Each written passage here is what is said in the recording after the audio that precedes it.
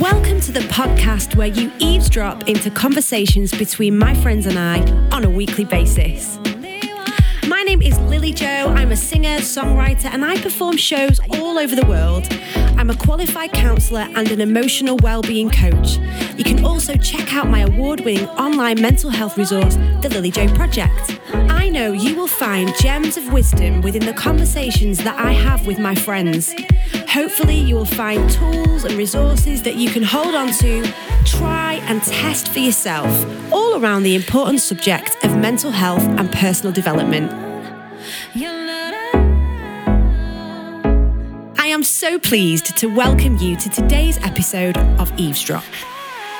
This episode is a positive and lively conversation around a subject that can be extremely difficult to talk about. I'm joined by two of my lovely friends, Hope Plum and Abby Eaton, and we talk around the subject of grief and loss. Hope has first-hand experience on the subject as she sadly lost her mum just a year ago. Abby is an ambassador for the Mariposa Trust and has lots of experience of working in a supportive role to parents who are dealing with the painful loss of losing a child. She too has also first-hand experience of supporting family members who have been through the loss process. We talk about coping throughout the first year, how to be a great support to someone you love who is going through loss, and the awkward juxtaposition of losing a loved one whilst life just carries on as normal all around you. I also share some top tips on how to work with loss, including the whirlpool of grief. Yay! So today I am in conversation with Hope Plum and Abby Eaton. Hello, ladies! Hello! Thanks for having us. You're welcome. And we've already been talking a lot, and we've already had lots of deep and meaningful before we've even pressed record. So I was like, let's just press record on this. Save it. Have to get this now. So here we are. So in case people don't know who you are, Hope, can you just briefly explain who you are, what you do, what makes you tick? Okay, I'm Hope and I am mum of 3. I've got twins who are 6 and a 5-year-old as well. I'm currently studying to be a personal trainer and a fitness instructor. Woo! Yes, indeed. Because my current job at the moment, I do a bit of piano teaching and singing teaching. I don't love it. So I wanted to replace that part of my life with the whole fitness thing, because that's something that I found after having kids, just that getting that side of me going again just makes me feel like me. So I want to work with other prenatal and postnatal mums. That's my goal, and get them just feeling good about themselves. So wellness and all that sort of stuff. That's what I'm really passionate about. But also I sing. So I sing with a group called Worship Central, who are based at Gas Street in Birmingham. We travel all over the place, which is amazing. So lots of bits, just bits here and there. Stuff that makes me happy. I think I'm really blessed that I can do stuff that makes me happy. That's amazing. And because the teaching doesn't make me happy anymore, that's why I've decided to swap it out. At the grand old age of 38, I've decided to change directions a little bit. So I want to keep singing, do all that stuff, but then kind of the pennies come from the teaching. So that's why I've swapped it for the personal training. That's amazing. stuff. And that's what's so good about this day and age, isn't it? You can actually flip up your career at any point. You don't have to be in a job for 25 years. No. You can go, do you know what? I've moved on. Exactly. I'm developing as a person. Yeah. This takes my fancy a bit more, so I'm going to move into that. And Life's you can just do that. Life's too short to be doing something that you don't love. And I know I've got to feed my kids. I know I've got to put food on. They need clothes. They need food on the table. So and the singing I love, but it doesn't pay regularly enough for me to be able to just do that. So what else can I do? What else do I love? And I love keeping fit. So it's like, okay, let's go with that then. Absolutely. So doing a lot of studying and as well as still the teaching and looking after the kids or whatever. I'm trying to study to get this done. But that is so inspirational. Really inspirational. Can't wait to hear more. Yes. But before we move on, Abby Eaton, tell us a little bit about you, who you are, what you do. Well, I'm Abby. I'm married to Chris, and we've been married 9 years now, and we have a little boy, Beau, who's 5.5, and that half is very important, isn't it? When you're 5.5, October 31st. Halloween is October the 4th. She's 5.5. They are so gonna just fall in love. We would have been pregnant together. and Betsy is 6 in January. Same school year. generation. Oh, isn't it such a fun age? Yeah. I just love his age. I just want to freeze him right now. Oh, yeah. He's just so precious. But yeah, so we love our boy, and myself and my husband work in music, so we write songs. We write songs for and with other artists, for film and TV, for various companies, for pop and a little bit of gospel and country as well. Nice. We work out in Nashville a couple of times a year as well. Such a lovely life. Amazing. So good. Again, like you, Hope, I just feel so blessed that I get to do what I absolutely love. So music is really important to me. I lead worship in my church, which I adore. And I also work with the most amazing skincare company on the planet, Temple Spa. Wow. Which is a gift in itself. I'm an ambassador for the company. I teach people how to take care of their skin, but more importantly, how to take care of themselves. I give them some me time. And I get to train others in how to do that as well and help them to empower them and how to run their own businesses. So I absolutely love that. And for me, that's the pennies, but it's also an absolute gift. And I love the way that is used in so many ways in my life as well. And I'm also, I work with the Mariposa Trust really closely, which is an amazing charity who support people who have lost babies through miscarriage or at birth or in infancy. So I'm an artist for Saying Goodbye, so I sing at as many of the Saying Goodbye services as I can, which are amazing. So they're services that take place in cathedrals all over the country and all over the world, actually. We've had some in Canada, in America as well. And they're a place where people who have lost at any stage, whether it was last week or 70 years ago, to go and honour their baby and honour that life. And I get to sing at the services, which is an amazing honour, and we get to write songs for the charity as well. So that is amazing. Yeah, so very it's busy, a real honour. but such Very an honour. busy, but doing what we love. So. Yeah, absolutely. So that kind of leads on to today's topic, actually, because today we wanted to talk a little bit and explore the area of grief and of loss. And obviously, it's such a huge issue that we all have to face because inevitably life comes to an end for each person. So we have to face that, don't we? And whether that's as a child, a teenager, an adult, we all come across loss. And actually, loss can be, we were talking about it a little bit earlier, weren't we? It can be divorce, it can be losing a job, losing a loved one, losing a baby, a dream, losing friendships. You know, so we're going to talk about that today and just explore the theme a bit, and hopefully we can glean some wisdom from kind of you girls and hear more. So, Hope, I know you went through a really painful experience of loss and losing your mum, which is huge. So I wondered if you'd be able to share with us and the listeners your story. So I lost my mum in July of 2017. So really raw, actually. Yeah. So thank you for sharing. Yeah, no, it's my pleasure, actually. I think it's part of my grief, really, talking about it. With the kids, I don't have a choice but to talk about it. Okay. So actually, it hasn't been like something that I've realised, I need to talk about it. I haven't. They just ask questions and have asked questions constantly throughout this whole process. So I find talking about it really therapeutic. And actually, I've realised things as I talk about it that I might not have realised by myself. And I find it really useful. So I'm so happy to be here and to be able to share this with you guys. So my mum had been ill for a while. She ended up in a nursing home. So she was in and out of hospital, just various things with her breathing and chest and stuff. And then she ended up in a nursing home, I would say probably a year before she passed away. And so we all knew, so I've got an older brother and two older sisters as well, and we all knew actually that she probably wasn't going to leave there. So it's been weird in the fact that I knew her life was coming to an end. So it wasn't a shock. Okay. So I think my grief, it's almost like I grieved before she went. Wow. So I grieved the life that she used to have. Yeah. Actually, just a bit of background for you. I'm adopted and my mum and dad have fostered over 70 kids. Wow. Yeah, they're incredible. And I kind of just turned up on the doorstep when I was 2 weeks old, and my natural mum was like, could you foster her and maybe adopt her? And they were like, sure, but they'd kind of come to the end of their fostering career, as it were, and they adopted the sister above me. I came along 15 years later, and just as a total surprise, and they were like, oh yeah, I felt like it was from God and couldn't say no. So fostered me and then decided to adopt me. So my mum and dad were in their 50s when I came along. Wow. And they're white as well. My origins is from Zimbabwe. Yeah, so my natural mum and dad from Zimbabwe, Yeah. And there was huge kind of opposition to them, kind of from social services, to them adopting me, because not only the age thing, but also the colour thing. And so I get it. I get why kind of in the natural you would look at it and go, so 50-year-old white parents adopting a little baby, like this is not going to work, surely.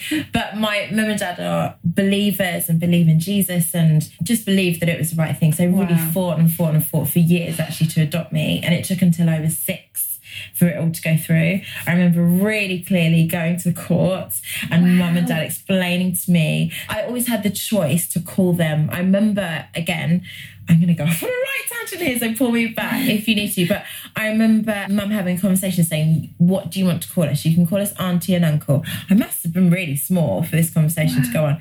What do you want to call us? Auntie and uncle or mummy and daddy, but we're not your actual mummy and daddy. We want to be, but we're not your actual mummy. And I was like, oh, mummy and daddy, just because that's all I knew, obviously. Yeah. And then I remember going to court and what the process was going to be. And I remember sitting opposite the judge, and the judge said to me, are you happy? Do you want to stay with them? I'm like, yeah. And I just remember in my imagination, it's like this really long, dark table, and the judge is sat the other end, my mum and dad are either side, and I'm like this tiny little 6-year-old like at the end of the table. But obviously it all went through, and we went to Stratford on Avon for the day, because that was my favourite place to go. And so they took me to Stratford for the day, like after it had all happened. It was a huge celebration. I remember calling my brother in a phone box, guys, because we didn't have mobile phones in the 80s.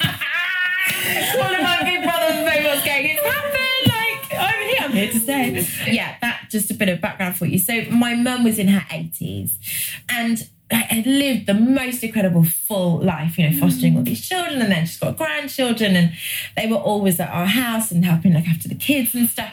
And then she just suddenly started to get ill. So it was fairly obvious that she might not get better from this. And like I say, she ended up in a nursing home, and just there was really nothing, kind of the doctors were giving her medication, but there's nothing that they could do. It was all just to keep her going, I guess, in a way. That sounds really harsh, but it wasn't improving her life in any way. Just to keep her comfortable, that's it. Thanks, Abby. Yeah. So to start with, in the nursing home, she was kind of walking around and mixing with the other residents, and then I would visit her and she'd just be in bed and would need help out to go to the toilet, and it just got to the point where she couldn't get out of bed by herself anymore. And having that time where I could see her getting worse, as horrible as it was, but it prepared me for what was to come. So I really did grieve the life that she had. Yes. And so for me, it just felt unfair that this is what her life had come to. Do you know what I mean? Okay. So that's almost what I was feeling, kind of having seen her and known her do all this stuff for so many, and my mum and dad would just help anybody and everybody. And so it was just this, that's what they used to do, and now she's just kind of reduced to just lying in bed. And for me, as a Christian, I just really battled and was praying. I was like, God, I don't feel like this is fair. And actually, when Mum was kind of talking, I remember her saying to me, I'm so ready to go to heaven. She's a woman of such great faith, and so she believed that when she died, she knew where she was going. And she just said, you know what, I'm ready to go to heaven. And as soon as she said that, I was like, do you know what, Jesus, I don't want to lose her, but also I don't want her to stay in this bed for however long. Like, she's ready to go. And do you know what? It was another 9 months before she passed away after that. And so I definitely grieved before she went. And then there were periods when Dad would call me at like 11 o'clock at night, and I'd see his name flash up on the phone and think, panic. This is it. And he'd go, Mum's really not very well. We're not sure how long she's got. So I'd obviously rush over to the nursing home to see her. And this happened probably 3 or 4 times. And she just hung on and hung on and hung on. And then in the end, she just stopped eating. She couldn't eat anymore. It was hurting her, I think, to swallow. And then she stopped drinking. And so I remember Googling, how long can you survive without any fluids, and it was like 3 to 4 days. Wow. And it was 3 to 4 days. Wow. It was like 3 days after she stopped drinking. So on the Saturday, she passed away on the Monday. On the Saturday, Dave, my husband, and the kids, we all went to see her. I'll probably talk about this a bit later. I've got time. I feel like I'm taking so much time. I'm so sorry. It's great. But part of the process for me was involving the kids at every step, because I think that's, to me, that was really important. So I took the kids with me, and had seen grandma kind of slowly deteriorate. And so it was just a constant conversation. This is what she might be like. She might be able to talk and blah, blah, blah. And so Dave and I, we took the kids and we went to see her. And yeah, sure enough, she couldn't talk. And yeah, that was just really hard. And I think also because the kids, I wanted to be there for a while, but there's only so long you can contain 2 6-year-olds and a 5-year-old in a little room with the beds. And so they were getting quite boisterous and noisy, and it was just like, okay, do you know what, let's just go. And so I decided I went back the next day, obviously, because I wanted to see her as much as possible. And I'd been to church and I'd been leading worship. And looking back, it's like, I don't quite know how I got through that. And actually one of the songs on the list was 10,000 Reasons. Oh my goodness. And there's that verse in 10,000 Reasons that goes, on that day when my strength is fading. And I have sung that song 10,000 times, possibly, and never has the realness of those lines hit me as much as in that moment, because that's exactly where Mum was. Like she was on the edge of seeing Jesus. And I knew that kind of when I left at church, I was going to see her, and that might be the last time that I saw her. And actually, I remember I just sat in an Asda car park. I didn't quite make it to the nursing home. I just sat in the Asda car park. I didn't want to see her. I did want to see her, but I knew it was because she could go in the night or something. And I don't know why, to this day, why I did that. But I just sat in the Asda car park, just kind of on my phone, and it's like the world just carrying on around me, the most surreal thing. And I kind of plucked up the courage to go and see her, and I just sat by her side. She couldn't talk to me. I just held her hand, sat by her side, and just thanked her for adopting me. And I just said, you know what, Mum, it's okay. It's time to go. We're good. We love you. We'll miss you, but we're all good. It's time for you to be with Jesus. And I read a passage from the Bible, and I just sat literally for as long as I could, probably 2, 3 in the morning. I left the nursing home, got home, and I'd had washing out on the line, and Dave hadn't washed it. And it was 2 in the morning. So I just sat getting the washing down, thinking, this is the most surreal thing.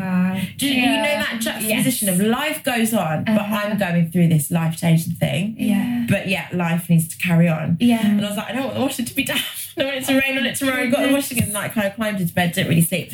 Got up at 5 the next morning and went to do this school project. And I got through the morning, and it was at lunchtime. I kept my phone out. It was at lunchtime. My dad's name flashed up, and I knew. And he just said, Mum passed away 5 minutes ago. And I just dropped to my knees. Thank you, Jesus, that it wasn't during a session, because I was teaching years at a time, so years 5 and 6 all together. And teaching these amazing upbeat songs. And thank goodness it wasn't during that. It was during lunchtime, so nobody was around. I just dropped to my knees as he broke down. He broke down, and I knew he couldn't even get his words out, bless him. So I got to my car and rang Dave, my husband, and he picked up the phone, and I sobbed, and he knew as well. And then I called my very best friend Lucy. It's exactly the same thing, because obviously everybody was prepared for it. And then I raced to the nursing home to see my dad, and my sister was there, and I went to see my mum. And there was a real, I'll never forget looking at her, there was a real peace about her. It sounds like such a cliche. But the night before, she looked like she was in pain. She was kind of almost curled into a fetal position. She couldn't stretch out her limbs or anything. She looked really, really poorly and shriveled and just not like the mum that I knew. And as I walked into that room a couple of hours after she passed away, her skin looked better, and she was all kind of... And it was just... Again, another really surreal moment of real peace. There was obviously such heart-wrenching grief, and I couldn't quite believe that I'd been there mere hours before, and she was breathing. And now she wasn't. Yeah. But I've got to be honest, like, I don't know how, if you don't have a faith, I don't know how you get through that sort of thing. Because for me, my comfort, and I guess people that don't have faith would say, well, it's a bit of a crutch, and maybe it is, but my crutch is that she was in a better place. And this is how I explained it to the kids, is that her body didn't work anymore. But now she's got a new body in heaven. And she's running and jumping, and she's, do you know what I mean? And that's where I know she is. And so as horrible as it is not to have her on Mother's Day and on her birthday, on the kids' birthday, on my birthdays, when you least expect it, and I'm like, oh, I'd be seeing Mum today. And I'm not, as horrible as those moments are, I'm just surrounded by this comfort that she's so much better off where she is. Absolutely. And obviously it's not quite a year. Maybe when this podcast airs, it will have been a year. So how have you managed that year of firsts? I feel as though every time it's hit me, it's kind of taken me by surprise. So what has hit you at strange moments that you don't actually expect? Not really expected. So Mother's Day, I kind of anticipated it, and I kind of hid myself away. Didn't go on social media. Didn't even go to church, which is my happy place. So I was just like, I just don't really want to see anybody or interact. Or I hid myself away with the kids and we just watched movies all day. But that's great, because that's a really important technique. You were protecting yourself. You're being wise about your boundaries on that specific day. So that's a really good practical tip, actually, that everyone listening could take away and go, do you know what? Father's Day, Mother's Day, all those painful times, take yourself away. Do what's right for you and your family in that moment, and don't put that external pressure on yourself. You're absolutely right. How painful would it be to scroll through Instagram on Mother's Day absolutely. and everyone saying, thank you, Mummy. It's just not what you want to hear. It's like, I don't need to see it. Really wise. So I took myself away on that day. So I guess that's quite an obvious one. But then there's just been other times where, so Betsy's birthday, which is in January, we were having such a lovely time just at home, and she had the Greatest Showman soundtrack on, which we love in our house, and it's all balloons and sunshine and whatever, and I just turned to Dave and went, oh, I wish Mum was here. Just a real, and it just kind of takes the wind out of you a little bit. And so the kids were in the lounge and Dave was in the kitchen, and I just turned and just had this like, whoa moment, kind of where the tears fall. And then I was okay. It's and again, just a perfect example of carving out moments of grief. You actually let it out. In that moment, you didn't go, oh no, I can't cry. Just carry on. You actually just let it out. It's so important, isn't it? And I think my kids have seen possibly so much of that Archie went to me a couple of days later, he went, Mummy, you're going to cry on everybody's birthday. I'm like, possibly. And honestly, that was my answer. Like, I don't know, babe. Maybe it's just that I miss Grandma. That's all it is. So I haven't managed to. I mean, I remember again after I'd been to see Mum at the nursing home after she passed away, and I had to go home. And obviously, David picked up the kids from school, and I walked into the house. So Dave had not told the kids. He was like, we'll do it together. And they were happily playing, and there was a moment where I was like, okay, I've got to do it. And it was really hard. Oh, obviously it was a hard thing to do, but it was just this building myself up to this moment. And I went, kids, can I speak to you for a minute? And they went, why are we in trouble? And I just went, no. I just thought, okay, now's not the right. Do you know what I mean? And I just like, carry on, it's fine, we'll talk later. And it was just this kind of, I just need to get it right. And so at bedtime, we always sit together on one of the girls' beds, and we say what's been good or bad about the day, and we say nighttime prayers. So it's like, okay, I think that's going to be the moment when we do it, because we're a bit quiet and we're calming down anyway. So rather than interrupting their play and all that sort of stuff, obviously they need to know, but it's not like anything's going to change in the next couple of hours. So we're like, and so I did.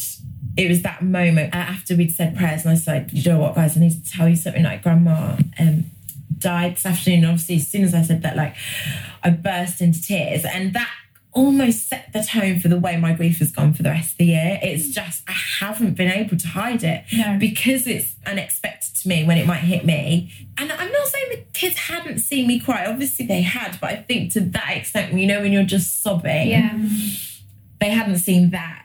It's just something that I was like, it makes me sad because I miss grandma. And explaining that to them was weird to me. So it's like, but then they wouldn't get it because they're 6 and 5. Why would they? So it's like someone you love has just gone away and you're not going to see them again. But on the other side of the coin, we teach them that heaven is a reality. Yeah. So all the way through my mum's illness, it had been, we'll see grandma again in heaven. So I'm going, we're not going to see grandma again, but you will see her in heaven. So explain that earthly reality of, while we're alive right now, I'm not going to be able to touch grandma. Do you know what I mean? She's not going to be able to give me a hug. And kind of being like, just getting that point across has really helped me to grieve, I think. It's just helped me process the reality, because I can't hide it from them. And it's something that we're walking through together. And it is the first death in the family that they've experienced. Of course, So that was why it was really key for me to walk it through with them. Because you just don't know when these things can happen. And it's almost been a grace-filled experience in that they saw her deteriorate. And so we talked about that. Like, she, you know, she was in hospital and then she was in a nursing home. So they saw all of that. There's a chance for them to understand and learn about death and about. So I was and I took them to the funeral. I explained about what was happening with the coffin and that her body was in there, but she wasn't in there. And with that, again, that was another bedtime conversation. I think it was the day before the funeral, and I just said, so tomorrow you're going to see like this box that's called a coffin, and grandma's body is in there, but what you guys need to understand is it's like when you see a shell at the seaside. And it was one of these things that came to me as I was speaking. Like, I didn't think, but I didn't know what I was going to say. It's like, it's when you see a shell on the beach, inside that shell something was living, like there was an animal that lived inside it, but that's not there anymore, like that's died. I said, and that's what's in that coffin. It's like, it's grandma's shell, but she's not there anymore. So you don't have to worry about her being in the box. She's not in the box, it's just a shell. I don't know where that came from, but I'm definitely pulling that one out again. Like, I think when you have kids and you go through that, it gives you that childlike way of looking at it. And it helps. It does. To have to simplify it has been really helpful to me. So I have to credit my kids with a lot of, you know, they don't know it yet, but they've really helped this past year. So yeah, it has been a year of firsts, and I just took the pressure off at Christmas. Kind of, we did obviously a lovely lunch. So Christmas just was like a really low-key thing, and I thought maybe, again, it would be a really hard day, but I deliberately took the pressure off myself, like, of creating this. It was beautiful and it was magical, but it wasn't this huge production that I feel like Christmas Day sometimes can be. It was just, I'm just going to take it fairly easy. And we, you know, cooked dinner when we got back from church instead of like, oh my goodness, got to get everything done before. It's just kind of, just keep it quite And again, that's another great tip. It's like taking the pressure off, being kind to yourself, not actually pushing hard in times of grief, but actually being kind. That's it. It's so important. It's really good. So we'll see. And like you say, it will be probably her anniversary will have passed when this goes out. So I'm very, very, very aware of it. Like, a lot of days crept up on me. Like my birthday, whatever. Like, oh, okay, it's my first birthday without mum. But her anniversary is something that the anniversary of her death is, I'm going. Have you got anything special planned, or anything that you think you're going to do to do you know what? commemorate? I haven't thought about that. And actually, this could be the reminder or the little jolt to do something like that. Sometimes it can be helpful to like plant a tree or do something that's long-standing that you know, this is marking the year on. That's such a lovely idea. That you can, or making a memory box with the kids where they all get involved and write down their memories about grandma and photos in, or an album, or just something that makes you go, do you know what, we're having a moment here where we're stopping to think this through. And I love that idea of it being like a long-lasting thing. That's amazing. Thank you for that. All right. I'm gonna get thinking. Thank you so much for sharing. That is so heartwarming, actually. Like, it's amazing that your mum played such an important role in your life, but then also that you had that time, actually. Some people listening today might have experienced grief in a different way, where it was an instant trauma, and that can be even more difficult. Absolutely. There's different, I guess there's different levels of grief. There are. But at the same time, it's all relative to you. And no one can take away the pain that you've felt and the pain that you face. It's all relative. It is. I really appreciate you sharing your story. Thank you. Amazing. Okay, ladies, we're just going to take a quick pause here for an ad break. And when we're back, we're going to be talking a little bit more around the subjects of grief and loss and overcoming. I'm never alone. Counselling is a talking therapy which can provide support and treatment for a wide range of mental health and emotional issues. It offers a safe and confidential space where you can discuss your problems and difficult feelings openly. Counselling Directory connects you with professional support. Please find a link to their amazing website in the description box below.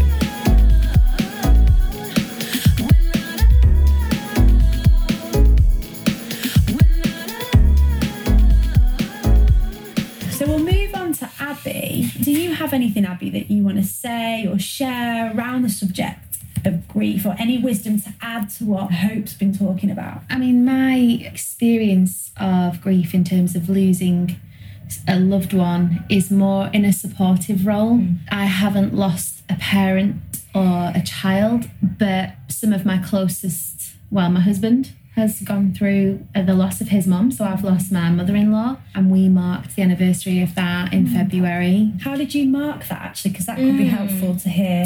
It was actually Valentine's Day, and my husband's a little bit older than me, and his mum was in her 80s, and she lost her husband, Chris's dad, about 6 years before, and honestly spent every day of those 6 years just wanting to be back with Stuart. You know, her life was all about him, bringing up the kids, and although when we had Beau, he brought 3 or so years of joy to her, she just wanted to be back with him. So they were reunited on Valentine's Day. Wow.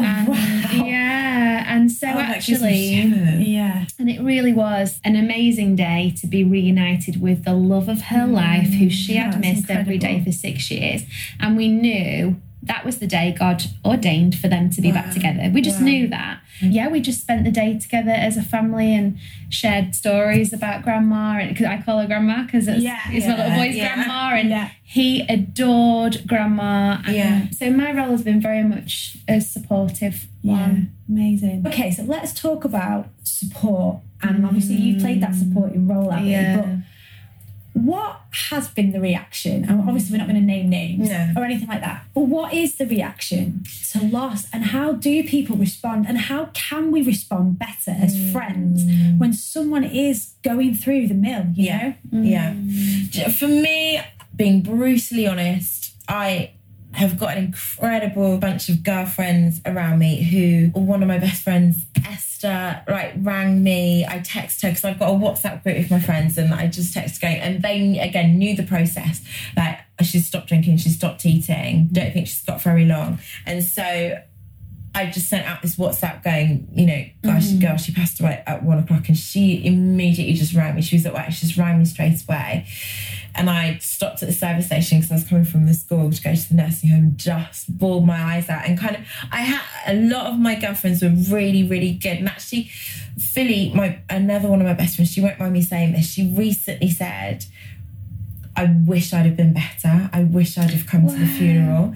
And do you know what? To me, there was not a part of me that went, oh, she's stepping away. Or she's got, at the time, like her twin boys were 6 months old or something like that. So it just didn't even cross my mind, like, that Philly's not been there for me. But for her to say that was amazing for me. I like I say, I didn't feel like she was distant in any way, shape or form. But for her to say that, I think that's just a sign of a really good friend, isn't it? To go, I'm sorry, and I wish I had have been there. And I remember doing that for my friend who lost her mum. And before I was married, maybe I was 21 maybe, and she lost her mum, and I did not know what to do. And I just kind of freaked out and became that person that didn't really say much. Like, was there for her, but didn't necessarily go out of my way to pick up the phone. And it is one of my life's deepest regrets, is that I'd never gone through anything like that. So I just kind of freaked out about it. And actually, having gone through that, it almost feels like it's a little club of people that have lost parents. Sure. And those are the people that know what you're going through without you having to say anything. Yeah. And it's like all of a sudden these people started popping up on social media going, I know how you feel, or I went through this however many years ago, or I went through this 6 months ago. And even people that you know, people that you follow on Instagram that you don't necessarily know. Yeah. These people were like, I know that feeling and I'm here if you need Yeah. me. So it's amazing who comes out pops of the up. woodwork. And it does really feel like you're in a little exclusive group. Yeah. And I had, in a similar way, it reminds me, could be 6 months after Mum passed away, I got a bunch of flowers from my friend just randomly going, we're just thinking of you. And I see it every Sunday at church. But she lost her mum a few years ago, just after she had her baby girl. Literally 2 weeks after she had her baby girl, her mum passed away really suddenly.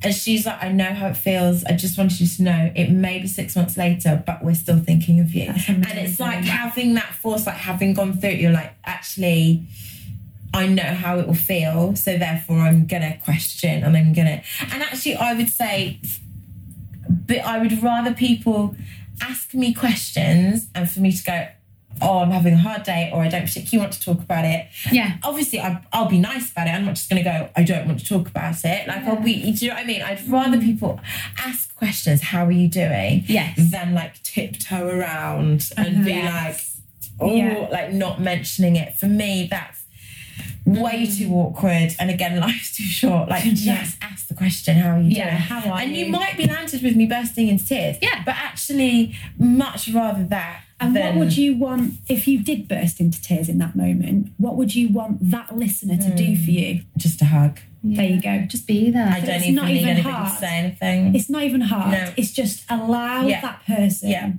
to cry. That's and absolutely just be present. Yeah. isn't That's it? the important. That's I think that's the one of the things that I was going to say is that for me the hardest thing was I am a problem solver and I want everyone to be happy. I want to everyone I love. I want to solve their problems. You know, and for me, watching, there've been a few people close to me that I've seen go through that real grief, and you know, you don't have to worry that you're even need to say anything. No. Like, just being there for that person, or just sending that bunch of flowers, or, you know, it's like, or just crying with them. That's just sit and cry.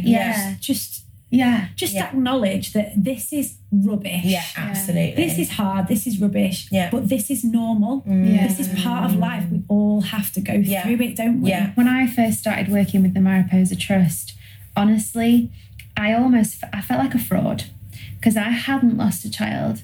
I knew, well, I had to actually just keep reminding myself that God wanted me in this role. But I was like, I haven't gone through this grief. And, you know, I was encouraged to go and sit by the people at the end of the service. And I just thought, how can I do this? I am not qualified, you know, but one of the founders just said, Abby, just be you.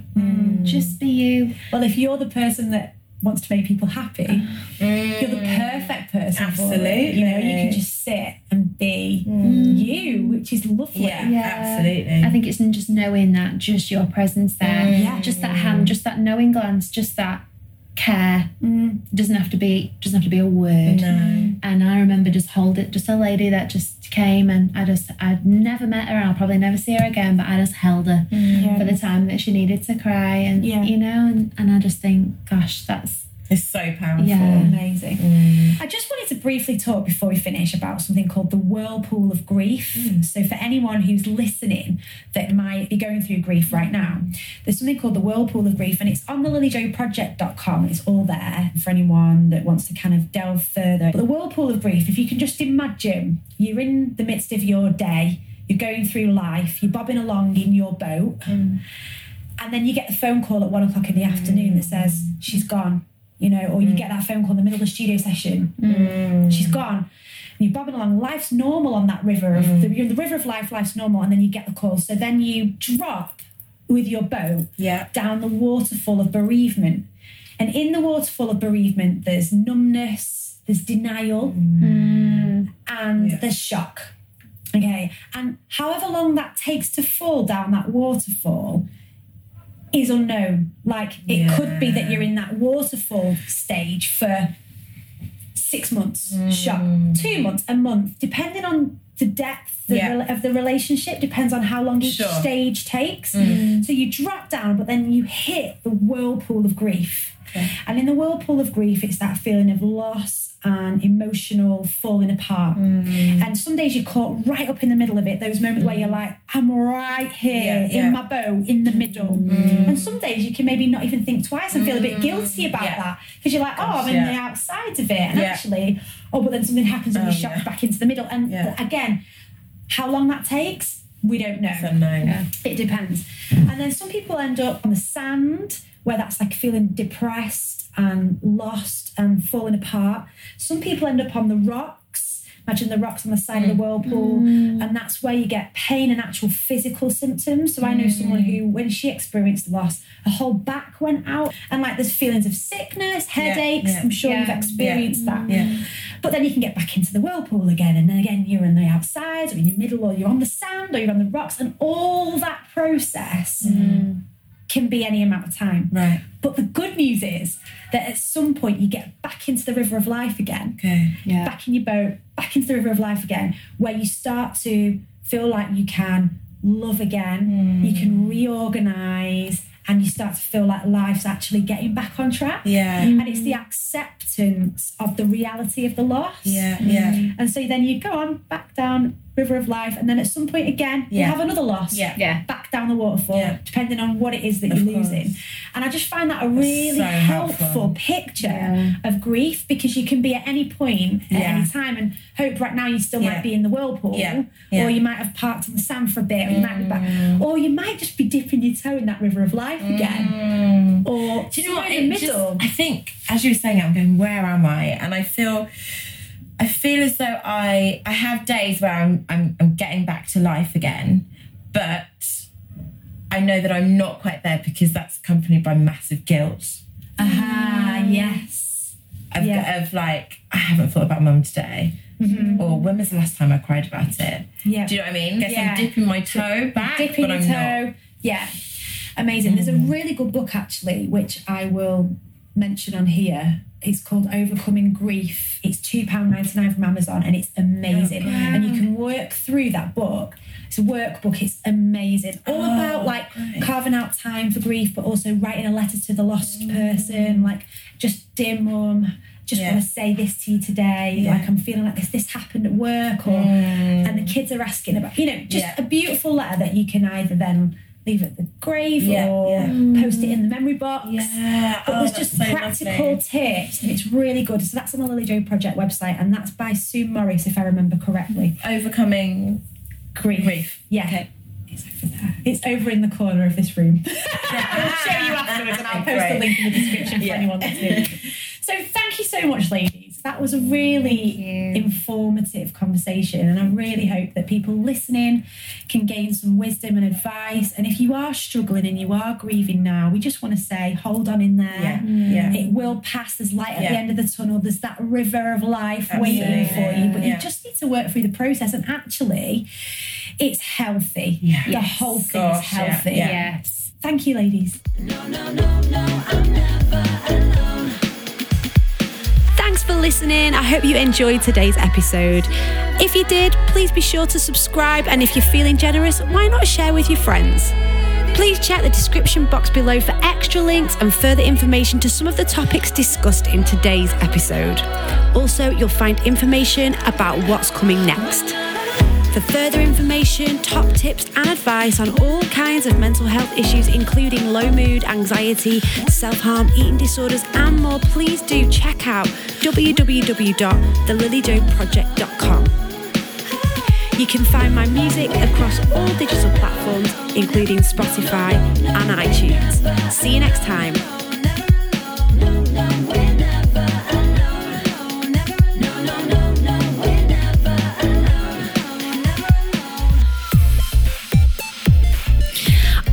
Feeling stuck? Do you need a little help to get your life back on track? Do you have big dreams but don't know where to start? Why not book a session with me where we can explore together your dreams and turn them into a reality? I offer life coaching to individuals through my Unstoppable life coaching business. Why not find a link in the description box below and book today? And don't forget to use the unique discount code EAVESDROP for an extra 10% off. Just play me like 1, 2, 3. You can never put chains on me. Play me like 1, 2, 3. looking for an interactive workshop on how to overcome low self-esteem for your next festival, youth event or schools workshop, why not book me, Lily Joe, to lead my brand new I Am Worthy workshop where I teach best practices on how to overcome low self-esteem. This workshop is not just for girls, but it's for your guys as well. Find a link in the description box below to book today, and don't forget to use the unique discount code EAVESDROP for 10% off. Just baby, like 1, 2, 3. You can never put chains on me.